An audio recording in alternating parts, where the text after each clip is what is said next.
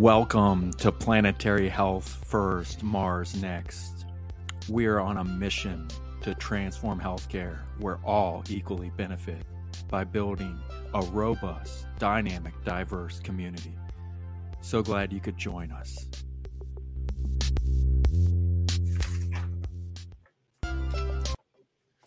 Welcome everyone to Planetary Health First, Mars Next. I am Michael Mann. When I'm not doing this, I'm working at DeSanti, running their healthcare practice, growing our healthcare practice and talent acquisition. And we do retained search, executive search, as well as staff augmentation and contract to hire. We have a special guest here today, Craig Lipset. And he told me he did not want me to read his bio. So I'm not going to read it all, but I want, for those who might not be seeing us or not, those who might not be familiar with Craig, it's very important you hear what he's done. And Craig Lipset leads innovation in clinical research and medicine development.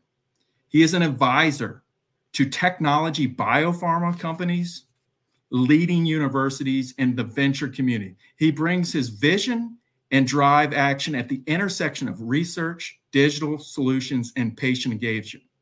Craig was the head of clinical innovation and venture partner at Pfizer.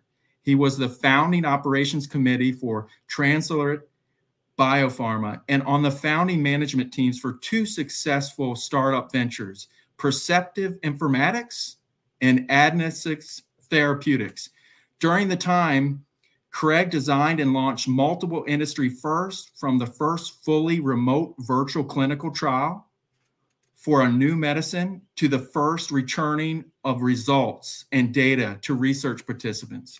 He's on multiple boards, one of which is the directors for the Decentralized Trials and Research Alliance co-chair. He's the foundation for sarcoidosis research and the MedStar Health Research Institute, as well as on the editorial board for therapeutic innovation and regulatory science. Craig is also an adjunct assistant professor in health informatics at Rutgers University and an adjunct instructor at the University of Rochester Center for Health and Technology.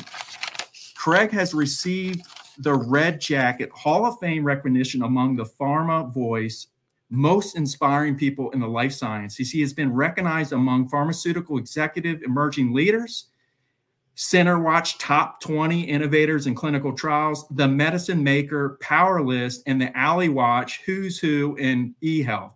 Not only did he earn a master's in public health from Columbia, but one thing you probably did not know is he's a musician and studied at Brandeis. So much of to do. Let's get going. And here we are going to talk about clinical trial innovation, and we have Craig. Too much to do, Michael. I think the only person left listening is my mother. It's good to be here with you today. Thanks so much for this invitation. Well, it's awesome having you. And let's just first get talking about just clinical trials, just the basic definition, stakeholders, cost, process. If you could help our audience just understand the basics. Absolutely. So when we're talking about clinical trials, we're talking about research studies that involve introducing some kind of intervention. So there are different types of research studies. We could do some, for example, that are purely observational, where we're just watching how different people respond to things in the real world. When we talk about clinical trials, we're introducing some sort of intervention, and mostly we're talking about randomized clinical trials and those places where we're randomizing people to receive either perhaps some new medicine and another arm that might be receiving the standard of care, or in some cases, some other type of control.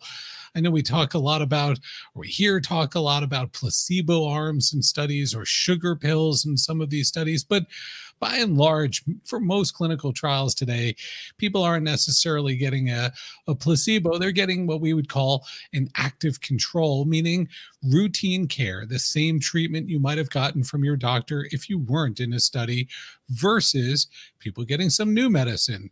Now, for the types of clinical trials I'm involved in, these are new medicines that aren't yet approved. And so I tend to focus on clinical trials for investigational new medicines, working with researchers from universities and from different pharma and biotech companies to understand the efficacy and safety of those new medicines. And when we think about the stakeholders that are involved in this process, there are a lot of them. It is definitely like a little shared economy of different stakeholders involved. So certainly we'll have pharma or biotech as a research sponsor. They might have discovered and developed that new medicine, or maybe they licensed it from somewhere else. They're often working together with research sites. And those research sites could be at universities. They could be at your local doctor's office.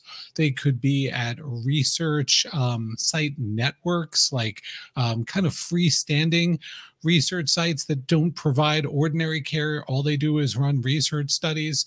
And we can talk about some of the more expansive places that research can be taking place today, like in pharmacies or even in your own home. So we have pharma and biotech.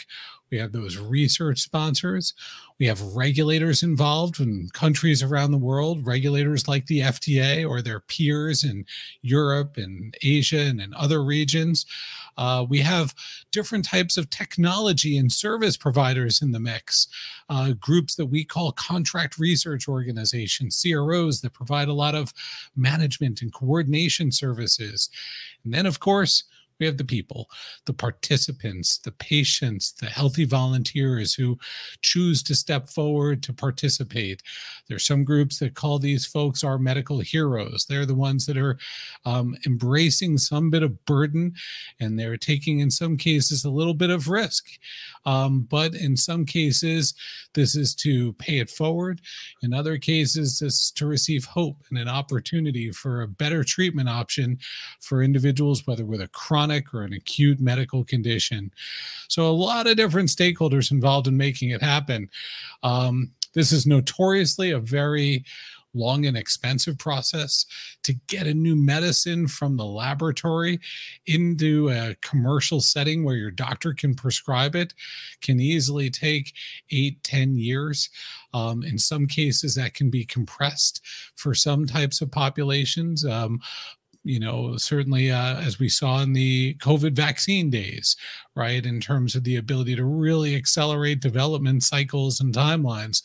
But usually we're talking about phase 1, phase 2, phase 3 studies, moving from healthy volunteers to understand the safety of a medicine and the right dose, moving it into phase 2, where we're looking in larger populations. We know our dose, but we're still focused very much on safety.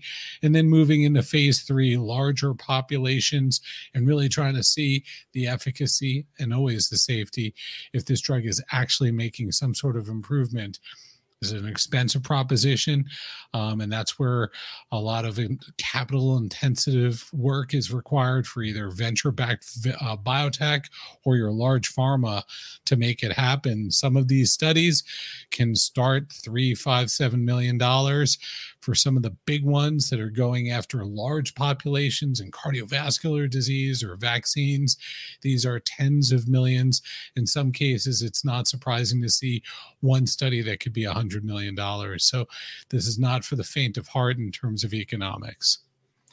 Craig, I feel like I just got a master's degree in clinical trials. I think you laid out all the stakeholders, the processes that I think that was a great starting point. And so since you got the good groundwork, I would love for you to share with our audience just maybe some of the challenges in this space and the difficulties, because we're going to talk about good stuff the rest of the time after this. 10 minutes to your master's degree, Michael. By the time we're done today, you'll have your doctorate. You're going to be all set, up and running. So like the challenges and difficulties. For one, we always have to keep in mind there are two very real and significant guardrails when it comes to anything we're trying to do with clinical trials. Sometimes people think there are lots of different rules, requirements, and guardrails around a clinical trial. In truth, there are two: patient safety and data integrity. Like, these are the immovable objects for us when we're trying to do different things in a clinical trial or to understand what medicine works and what doesn't. We always have to have proper systems in place to measure and monitor patient safety and to be able to intervene intervene if there's any signal that things are not going right. And data integrity. The reason why we're doing these studies is to generate data about evidence of efficacy and safety. And if we don't generate data that we can trust and rely on for decision making, then it would be unethical to do this study in the first place. Right. And so these are our big guardrails. And then for operators in this space, there are very real challenges that exist, primarily around study enrollment and recruitment, trying to bring people into the research universe. There's a funnel we'll often think about that starts with awareness for different patient populations about research, straight through to helping them to get invited into different research studies to be considered for screening and eligibility. Our eligibility criteria, the criteria we use to determine who is right for a study, can be very restrictive. And so at the bottom of that funnel, it gets very tough to find individuals who actually can match and participate. And then that last barrier around that recruitment funnel is just access. Even if we find a person and we make them aware about research and they consider a study and they're willing to share data and they're willing to step forward and make an informed decision and participate, can they take the time and the effort to participate? If it requires additional visits to a medical clinic, if that means time off from work, childcare responsibilities, travel burden, or otherwise. And so that recruitment phase is definitely material. I think the other big challenge that clinical researchers are grappling with today is just around diversity of data and data flow and data management in general. We used to have clinical trials where every patient had a book, and this book had case report forms in it. It was basically a triplicate form, and the investigator would have their pen and they would write everything down in this book, and they'd tear off a copy and we'd send it off to get entered into a data management system somewhere. And that was our data flow. And today we have electronic data capture systems that researchers are entering things in. We have patients with mobile apps that they're entering diary data. We have some patients that are wearing a device on their wrist, transmitting data. Maybe we're trying to link to their real world data, their electronic health record at their medical center, and bring that in. There can be a lot of different data sources that we're trying to manage and bring Craig, together. I don't want to do a TV timeout, but I just want to let our audience know that we have a really amazing clinical trial expert, Craig, here. So please, if you have a question that you'd like answered, we got plenty in the audience. Craig knows his stuff here. I don't know how many people he's talked to up on the stage. You've done a lot of this. You've worked with so many different, so anyway, this is an opportunity to really get some more knowledge going. And so I would love to, we had some audiences share prior, and I just want them to know that they are more than welcome to chime in. And so I want to hear from you, great, Michael. And the questions, I'd love to hear from you if you're curious about the process, or you have an idea about why do clinical trials take so long, or you have a thought or an idea about why don't clinical trials use certain types of technologies or other approaches. Bring it and let's talk about All those. Right. We have John Warner. He said it'd be good to talk about good diversity in clinical trials and balanced phenotypes. Thank you, John Warner, a good friend of mine. I can really say we've met in person and he knows me and I know him. Awesome. Take it away, Craig. Great topic. Clinical trial diversity is definitely a hot topic. Just over the last, say, 2-3 years, between the pandemic as well as very public reactions around social justice, have really driven an acute spotlight on the traditional lack of diversity and representation in clinical trials. And that matters, right? Because if your clinical trial is just enrolling people that look like me, then the evidence that we're generating is really just about people like me. And that evidence we're generating is what not only regulators are going to be using, but your doctors are going to be using to determine what's the right treatment for you. What type of positive response or efficacy could we expect to see? What's the type of safety or the specific safety concerns that we need to be cognizant of and monitoring of when we're making different treatment decisions? Now, diversity in clinical trials isn't like a new thing that nobody appreciated before, but it's been a big challenge. And it's been a big challenge for a number of reasons, not the least of which is just historical lack of trust in research because of some communities, the Black community in the U.S., other communities, Native American communities in the U.S., a number of just, misdeeds from researchers in the past. And by the past, I don't mean, tremendously long historical past. This can be as recently as the era of Henrietta Lacks, and the story that was popularized in both movie as well as streaming, the book by Rebecca Skloot, the Immortal Life of Henrietta Lacks. This is a story of a Black woman in Baltimore with cervical cancer who went to receive care at Johns Hopkins, obviously a premier medical center in this country. And in the course of her diagnosis, some of her cells were captured during the course of a biopsy. Unfortunately, Henrietta didn't survive her cancer, but her cells and from that specimen that was collected, it was retained and it was used for research. And it was used for research because the cells were remarkable. They kept reproducing. They reproduced like nothing like that had really been seen and retained before. So much so that to this day, literal tons of Henrietta Lacks' cells have been copied and reproduced and distributed for research around the world, which is an incredible milestone, except for one problem. No one ever asked Henrietta Lacks or her family if they could use these cells. In fact, they had no idea in the family that the cells with the molecular profile of their family was being used by researchers around the world.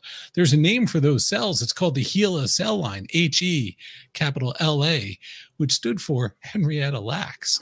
And so the HeLa cell line has been remarkable, and it's credited with supporting medical breakthroughs from cancer to infectious disease to other chronic conditions. There are people around the world whose lives have been improved by this, but unfortunately, it all traces back to a breach of trust with a Black woman in Baltimore who went to receive care and who left having her cells that represent her family being so widely distributed.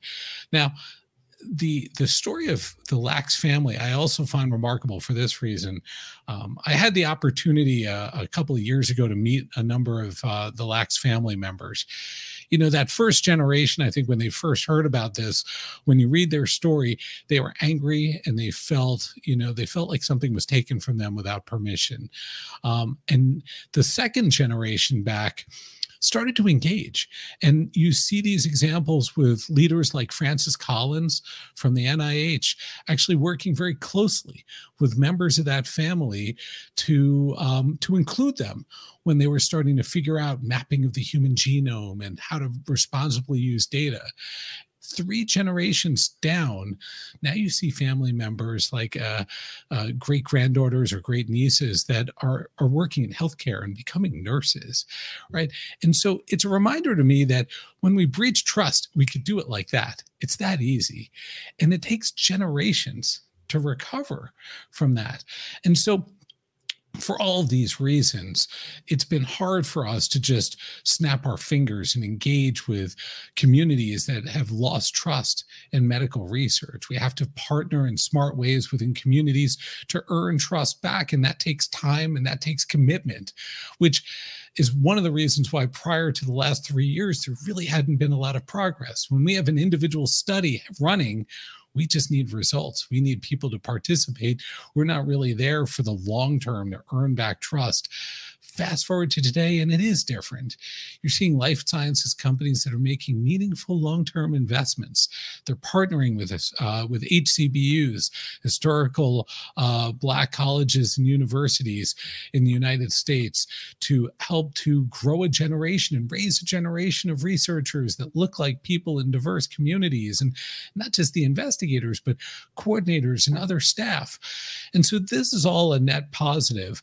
And it's so important for us because now we can have more confidence, if successful, that the data that we're generating is truly representative.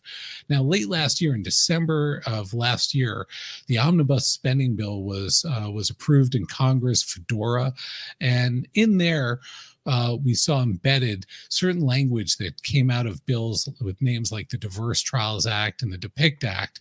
Those pieces of legislation started to create policy that required efforts around diversity in clinical trials.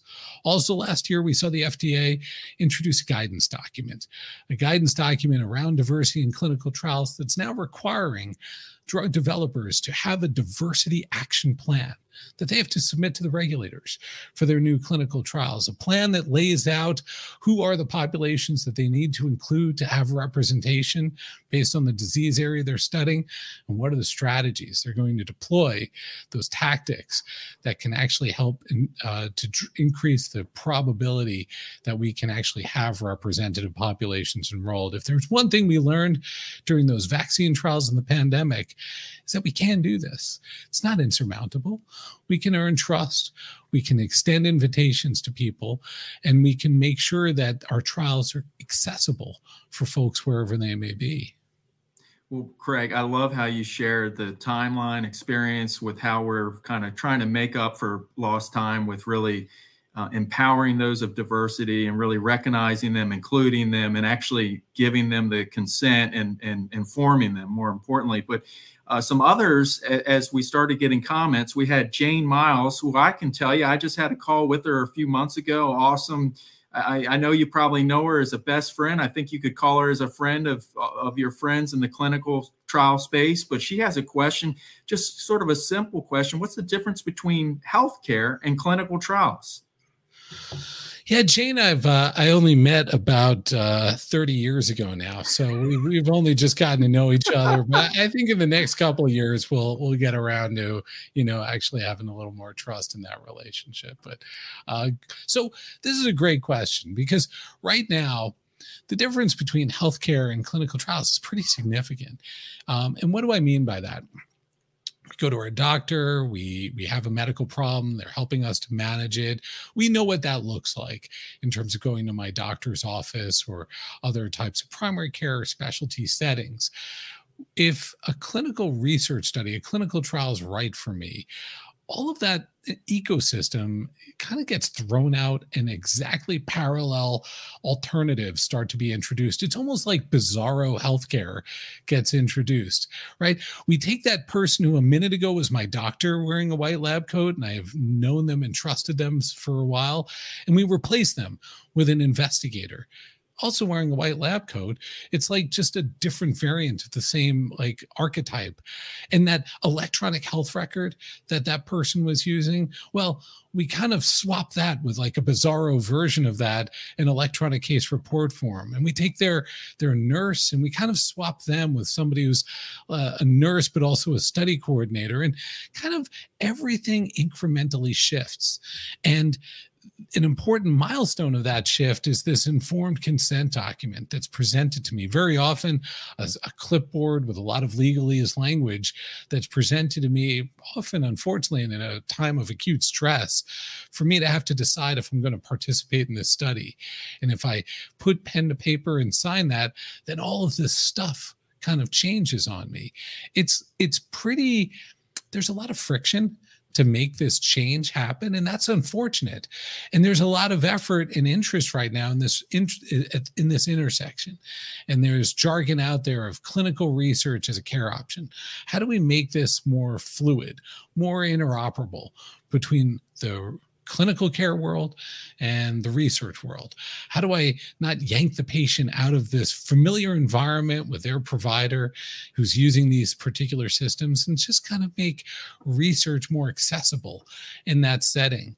It involves us being able to plug in more effectively into electronic health records. It involves us being more open and expansive about the places where research can take place. It involves us fixing, unfortunately, some misaligned economic incentives so that different doctors can feel more confident talking to their patients about a research study without fearing that that's going to hurt their RVUs and start to leak patients from their practice, which is certainly, unfortunately, counterproductive in this country. But there are ways for us to address this today and hopefully start to bridge this chasm that we've created that makes clinical care and clinical research have this artificial wall. Wow. So you got another question that I think is interesting from Doug Sullivan, a friend of mine as well. And I'm not friends with everyone, but I try not to have enemies, but Doug is a friend. And it's a long question. I'm having trouble without my glasses on, but it looks like a lot about wearables and connected health and improving treatment. And I guess the last question I can sort of read, will we actually see better management and communication in between clinical visits? And I guess I imagine using wearables and apps. So, it's funny you mentioned you're not wearing your glasses. I'm like leaning back to read the question on my screen as you're saying that.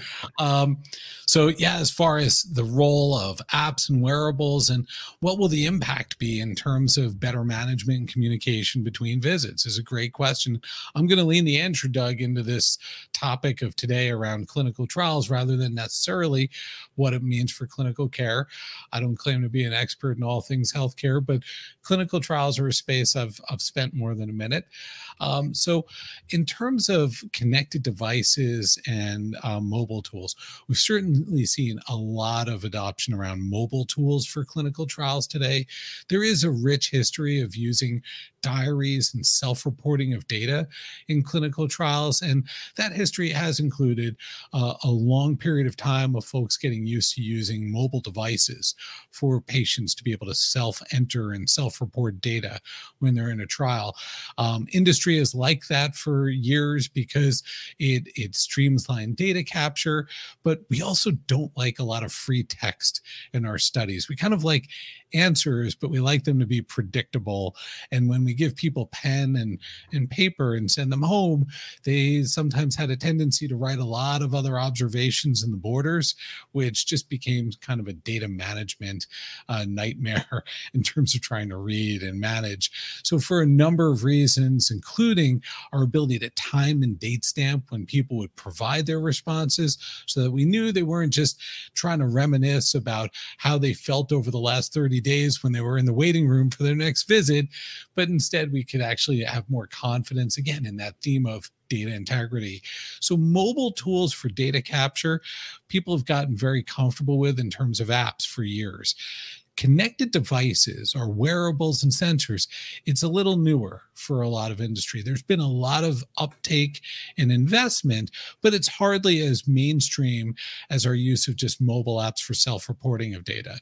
We're seeing this being used for both what I would call the familiar, the known data, as well as the less familiar, the newer, less known data. So what do I mean by that? Maybe I just need heart rate, respiratory rate, a single lead ECG. A lot of those things I can get from a connected device as long as I have confidence and validation around how it's measuring. I keep going like this with my wrist because I'm wearing a Withings scan watch right now, right? And I could put my fingers on the bezel and take some different measurements. But very often I'm also curious about a little less known things to measure, right? Maybe I'm monitoring people with a movement disorder and I want to understand how their gait is and if they're shuffling or what their steps are looking like. Well, I can start to monitor that as well with different types of connected devices and sensors. Now, where this all boils down in terms of this question is this going to make it easier for us to stay connected with people between visits? And I'm going to say a little bit of yes and no. It's going to mean we can get a better picture of what's going on in someone's life between visits. And that is a great thing. But if used incorrectly, it can actually make people feel less connected to their care team and their providers.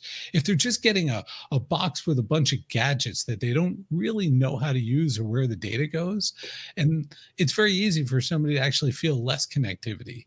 So there needs to be a deliberate effort, right? Because if done right with an app and a device, somebody should feel more connection to their research team, to their nurses, to their doctors, feeling like they're more accessible, like they're right there and keeping tabs on me.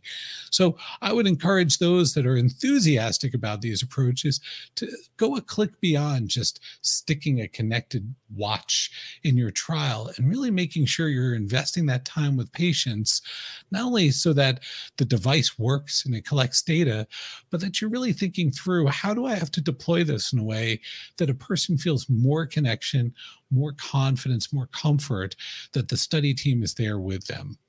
Craig, you just really gave me some insight, and I made a connection with my mom who's 84. I think that would drive her crazy. She would feel less connected, more disconnected, more frustrated, rather than having note cards or something that she could mail. I mean, it's totally the user experience. So that was a great point. Right. And we know this, right? We can have an app that's just asking somebody a bunch of questions, right? It's Thursday. Here's 20 questions. Hit your answers and walk away. Or are we giving people an opportunity to chat with their study coordinator or open a video session with their investigator and making it more interactive so that they feel like I have more access to my care team, not that my interaction with my care team is just being replaced with some gadget. Craig, this gentleman, Michael Mann, has this question. He put it up on the screen about this digital twin nonsense or real, the virtual digital twin. Is this real? Are we going to see it possibly in 4 to 7 years in clinical trial space?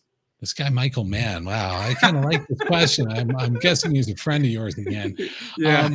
Well, you can let Michael know that, for those that aren't familiar, this idea of a digital twin really picks up on this theme of how can we use different types of real world data, electronic health record data, data from other sources. When researchers use the term real world data, basically that the definition of real world data is any data about a patient that's not coming from a clinical trial. It's basically an acknowledgement that a clinical trial isn't the real world. It's this fictional little bubble that we've created in a controlled environment. Real world data is the data we'll capture from everywhere or anywhere else. And what's been interesting is how can we use that type of data coupled together with AI and other types of modeling, predictive or otherwise? Can we start to create synthetic patients or synthetic data in our trial that can start to emulate how people would have responded? This notion of a digital twin also isn't necessarily new.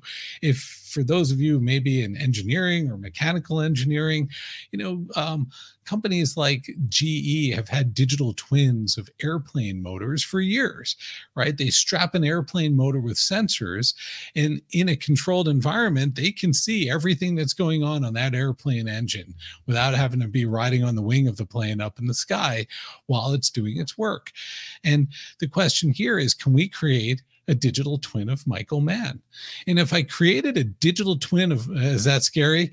If I created a digital twin of Michael Mann, well, what data would I need to have about that? Well, I'd probably need to have some historical data from Michael, and I'd have to have data on other people maybe like Michael and have that data for a longer period of time to understand how they progressed.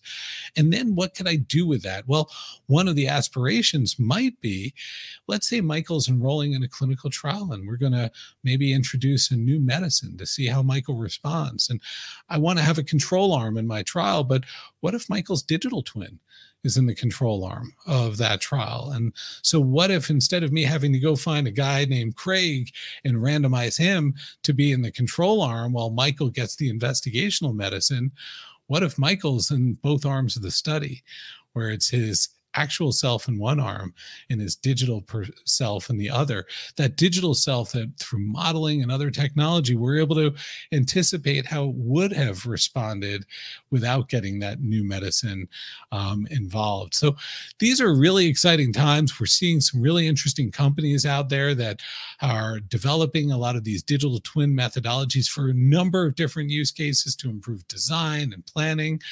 We're seeing these heavy in the neurosciences and areas like Parkinson's and Alzheimer's. And we've seen a lot of receptivity from regulators in the US and in Europe. This is great to see. We're seeing academic curiosity. We're seeing scientific receptivity to these approaches. And so if the question here from that Michael Mann guy is 4 to 7 years, yeah, I would say that in the next 5 years, we're going to start to see some clinical trials that are using these. And here's why. Our ability to validate these types of methods, it's not that hard. It's hard to develop a digital twin for sure, but to actually validate it, I could actually run a study with basically 2 arms and I'm adding a third. I run a clinical trial just like I ordinarily would, have Michael enrolled and find a guy like Craig to be in the control arm. And then I'll create a digital twin of Michael and I'll put it over there in a third arm of the study that I'll use for validation purposes. And I could do this over and again with different studies and really start to understand and learn, do I get to the same answer, whether I'm comparing Michael to Craig as a control or whether it's Michael to digital Michael as a control. Wow. I'm just going to stop at that. I'm not even going to respond. That was awesome. And we don't need any more Michaels. All right.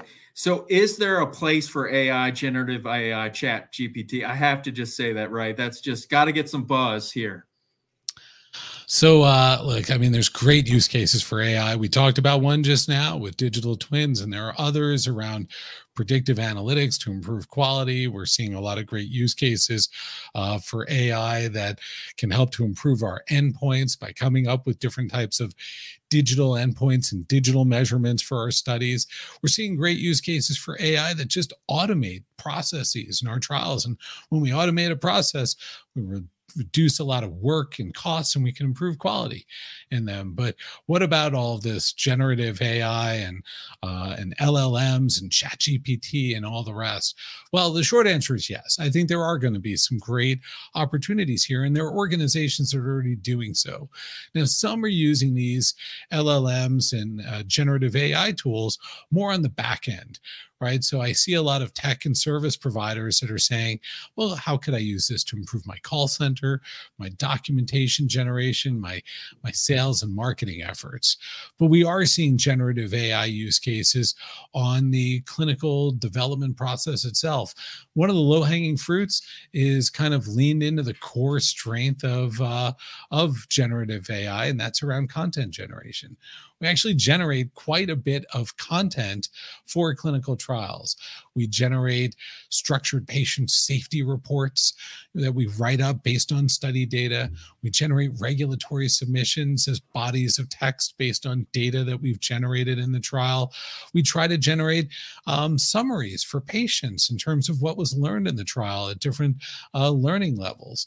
Any of those instances of generating narrative text can be accelerated and improved using these types of LLMs and generative AI tools. Now, we're not going to rely entirely on them. These things have hallucinations. They make stuff up. And they're very convincing when they make stuff up. But the way we generate a lot of narratives in clinical trials today is we'll have a person write it, and then it goes off to a clinician to review it.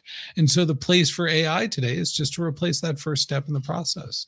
In doing so, I think we'll see an improvement in cycle time, more consistency in writing style, and a reduction in cost.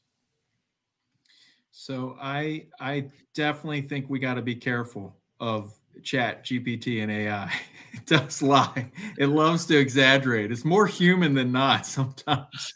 And it's very convincing, right? I thought you were going to worry about what is a chaos GPT, which was an auto GPT that was created with two jobs to do. One was to destroy humanity, and the second is to destroy itself. These things are incredible. They seem very smart, but they are just using the world's data. They're not creating new data and insights. They're just incredibly agile at scraping through and drawing off of the insights that are out there and representing it to us in really clever and smart ways. Yeah, it's going to be an interesting time, but you're right. I think for right now, there is definitely a lot of hallucinating. I do think that's going to start to go away. I think we're going to see more of these LLMs that are trained on specific data sets, on legal libraries, on medical libraries, that can really get very smart in a very specific domain. And when it gives us an answer, hopefully as they keep on crawling through those different data sources, we'll see a lot less of the hallucinating. But for now, let's just say to the kids out there, if you're going to submit a report coming off of ChatGPT, you better proofread it. Yeah, they might just add something in there, when you're looking to write me an amazing book report on XYZ, and they just will put a few added hyperboles in there that don't exist, right? Oh, yeah. So tell us some unforeseeable challenges you see in the next few years, whether it's cost, constraints, getting participants, what do you see in the landscape coming forward? We're in a really wonky time right now, Michael. Here we are in 23, coming out of the pandemic in terms of the economy right now. So we've got, in this particular space, I mentioned a lot of different stakeholders in the beginning, and all those stakeholders have different challenges right now than they had 18 months ago. Biotech companies are still struggling for funding that maybe they were really enjoying very easy access to 2 years ago. And that means it's really hard for them to get clinical trials up and running because they are so capital intensive. When a mid-stage biotech company is raising money, a lot of that money is just getting poured right back out the door into running a clinical trial. Large pharma companies are also shuffling and reprioritizing a lot of their medicines right now because of an unpredictable reimbursement environment that lies ahead. The Inflation Reduction Act that was approved in the US last year includes some really dramatic reforms and changes in how reimbursement and pricing is going to be negotiated in this country. And that has really shaken how a lot of pharma companies are now re-looking at their medicines and development and reprioritizing some of those medicines, because when it comes to CMS, Medicare, and Medicaid, there's new types of price negotiation that they never had to confront or navigate before. Our research sites that we talked about that we're so dependent on have a crazy hiring and staffing situation right now. 2 years ago, 3 years ago, those sites were afraid of being insolvent and were looking for short-term loans and bailouts. And today they are just saturated. They can't take on anymore. There's no more staffing that they can find to fill their gaps. And when they have staff, study coordinators, there's a high amount of turnover there. And so it's hard for us to get new studies up and running just because of the particular conditions. It's so different than it was just 2 short years ago. And I think it's going to start to level out, right? I think some of the pause in new study starts may actually be good for our research sites just to digest the trials that they have given their resource constraints. And then hopefully we'll start to see things really normalize quite a bit. A lot of our sites are also struggling with a lot of the new technologies that we're introducing in our trials. And I know because I'm one of the people introducing a lot of those new technologies. And for some sites, they're looking at those as relief. And in other cases, they're looking at them as wreaking havoc in terms of some of their operations and familiarity. A lot of these technologies are meant to make trials more accessible, easier to understand: electronic consent, remote patient monitoring, use of video, or other extensions of services using home health or other capabilities to try to keep people from having to travel to a site for every visit. people want to go to a site for a visit, they should always have that choice. But if they can't get to a site for a visit, they shouldn't be denied the ability to participate in research. But unfortunately, the way we implement a lot of those tools sometimes shifts burden from the participant to the site. And it's kind of like matter that can never be created or destroyed. It just gets shifted around in different forms. We have to do better at anticipating and managing burden. We're kind of coming towards the end. We still got time, but I want to flip the script and just love to know, how did you get into this field? Perfectly straight line. I grew up as a child dreaming of a future working in clinical research, went to college knowing I was going to work in clinical research. And I'm laughing, Michael, because I don't know anyone in this field that came in wanting to work in clinical research. We all landed here through different pathways. Most of us weren't even exposed to this field existing as a high school student or even as a college student. For me, I was a musician. And I studied music, but I actually did have plans and went to medical school. And it was in medical school that I started to get exposed more and more to the field of public health and epidemiology. Epidemiology, of course, being a field that prior to the pandemic, nobody knew what that was. But all of a sudden, I became the cool kid during a pandemic. So working in epidemiology and in public health, I got exposed to a lot around clinical trials and drug development. It was part of the education that I had gotten during a graduate work at Columbia in this particular field. Their program leaned very heavy in making sure that you understood pharmacoepidemiology and these nuances of developing a new medicine. And that's what hooked me, right? I looked at just the economics around it were crazy, right? The amount of money that was spent to develop a new medicine, the opportunity for technology in this process. And it was just always about the convergence of new things, new science, new medical breakthroughs, new tools to make drug testing run faster, and that sort of got me hooked. So from there, I started to work more in research settings, working on clinical trials at the VA and in other settings, and then from there moved into industry. And honestly, I've never looked back. It's been a fabulous 3 decades now working in this industry. But it's funny, like I don't know anyone that kind of came into this industry in a deliberate way. But the folks that are here are incredibly committed to this future of getting medical breakthroughs faster for patients who are waiting. Yeah, I get a sense. I know some of your community members, and it really is, there's a gravitational force for people like myself that aren't part of it, that you guys are inclusive. There's an inclusivity of it to your group that I see really fascinating with, so I think you guys have something going on, and it's really exciting. You have not only you're committed, you're passionate, but you're also having a good time, I think. And that's, I think, I know Gil Bash, I know some of your other really good friends, and I want to be a part of it. I don't know, maybe you'll let me somehow be a part of it. I don't know how that is, but you're making clinical trials fun. Michael, there's one rule. It's like Fight Club. There's one rule. There's one rule to come into the clinical research field, and that's a commitment to doing what you say you're going to do. And so I think in our field, we're very receptive to new talent. People are excited to welcome new people into the field, and most are excited to see new things and new technologies. Their big concern is they don't want people to oversell. They don't want people to overpromise.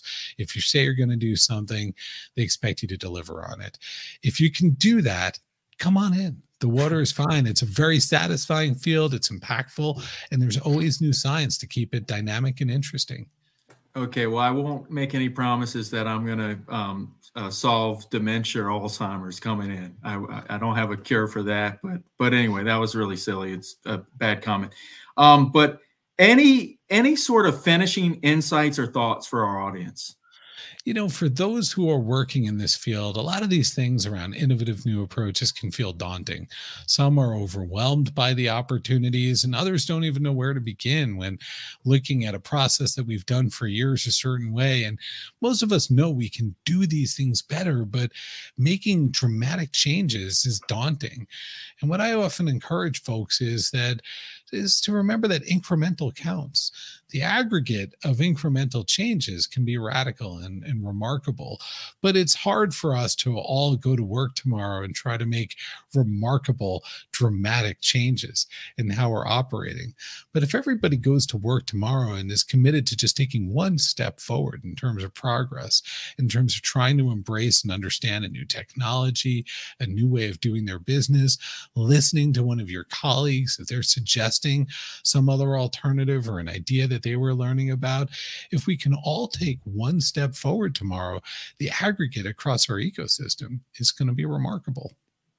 Wow, I love that. It really is that 1%. I know this is big in cyclists and performance athletes, that those incrementals over make exponential change, like, fascinating by you utilizing that as a comment. I'll have to remember that.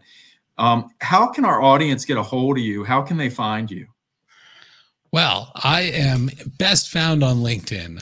So check out my name, Craig Lipset. Give me a follow or connection on LinkedIn. I love connecting with people there. I'm also on Twitter and other social channels like most people have or used to be, but LinkedIn's definitely the easiest place. I'm often at a lot of different conferences, sharing some different thoughts and ideas and perspectives, conferences in the clinical trial space, some in the health tech space, if there's a good lean back into clinical research.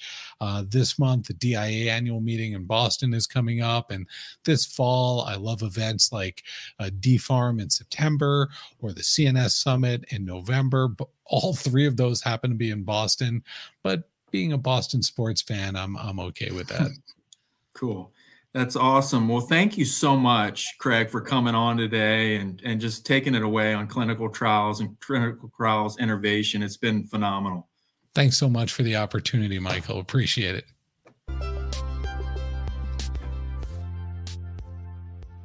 Friends, it's been such a great journey today on Planetary Health First, Mars Next. Feel free to follow us. Just type in Planetary Health First, Mars Next on the internet. Until next time.